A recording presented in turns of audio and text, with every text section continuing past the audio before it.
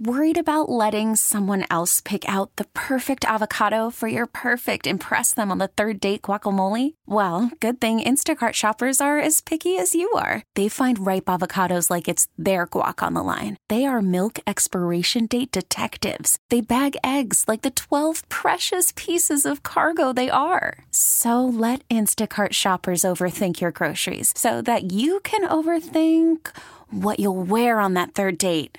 Download the Instacart app to get free delivery on your first 3 orders while supplies last. Minimum $10 per order. Additional terms apply. But the Small Business Optimism Index just went through the roof in December. So I asked Kevin Shivers from the National Federation of Independent Businesses to join us. How are you, Kevin?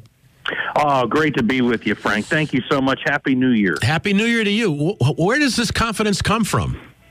Oh, it clearly comes from right from the top. The attitudes of small business owners, not only in Pennsylvania, across the country, who have, bought all in on the efforts by President Trump to roll back the tidal wave of regulations, cut taxes to stimulate growth. And we have actually seen a record with our Small Business Optimism Index. The number of small business owners who are bullish on the future of the national economy. And it's extraordinary that just 1 year ago, Frank, before the election, NFIB actually was talking about renaming our survey the Pessimism Index, because for 10 years, the numbers had been declining, and that small employers were in such an emotional doldrum that our organization actually thought about changing the name to the Pessimism Index. And then an election happened, and almost overnight, attitudes about the economy and the future, went off the charts. Now, according to your website here, and I also saw this on the Drudge Report, this Small Business Optimism Index went from 2.6 to 105. That's incredible. Yeah.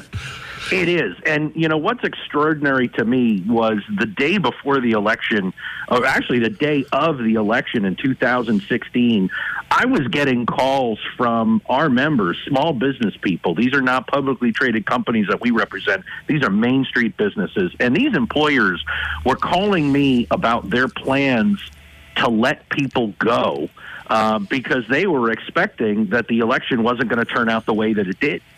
And literally overnight, we had calls from employers who were calling excited again about the prospects of, competing and succeeding and creating jobs. And all of that stems from the president's view of regulation. We just talked about that. Yep, chopping regulations is going to result in something. It's like a wet blanket over the economy. The last 8 years have been a disaster for small business people. And, when this administration came in, it said, we're going to change that. And, small employers, naturally skeptical, but were optimistic after the election. But now they're seeing the results of that commitment. And I think we're seeing not only the optimism of small business people, consumer confidence is up, the stock market is up.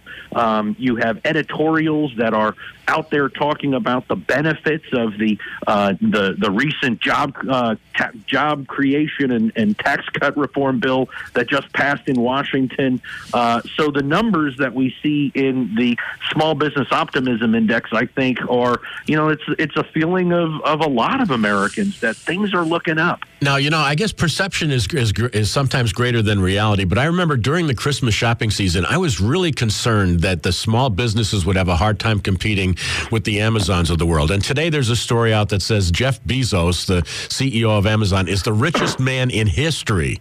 How are small businesses competing? I mean, is it now moving into the internet as part of their product or what?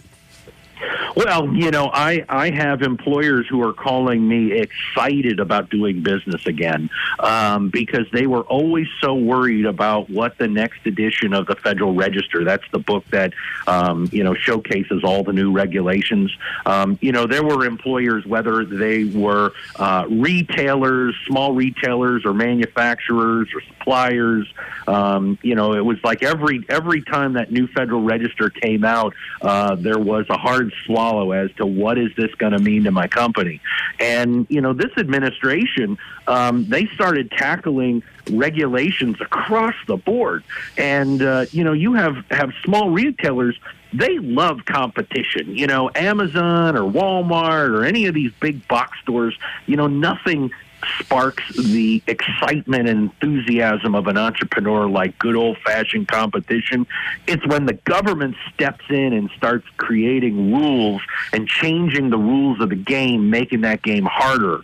I think that's what we've seen with this optimism index, is that there is a belief that, today I'm going to get my shot.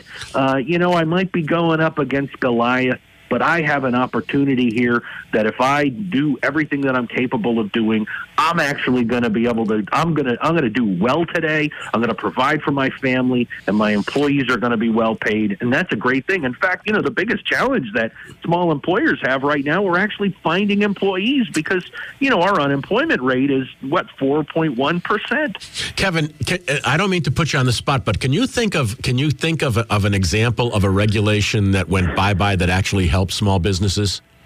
Oh, for sure. And that, probably right off the top of your head, off of my head, is the waters of the U.S. rule.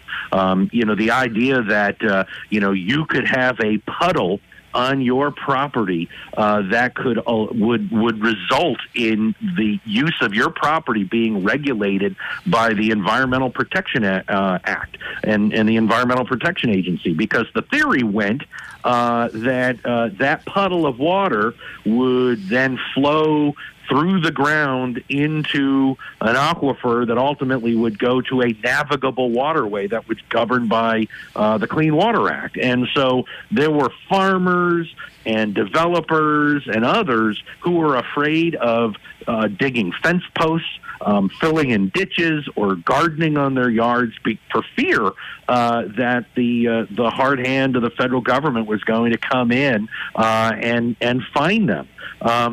Take a look at the overtime rules that were rolled back, which really punished, hourly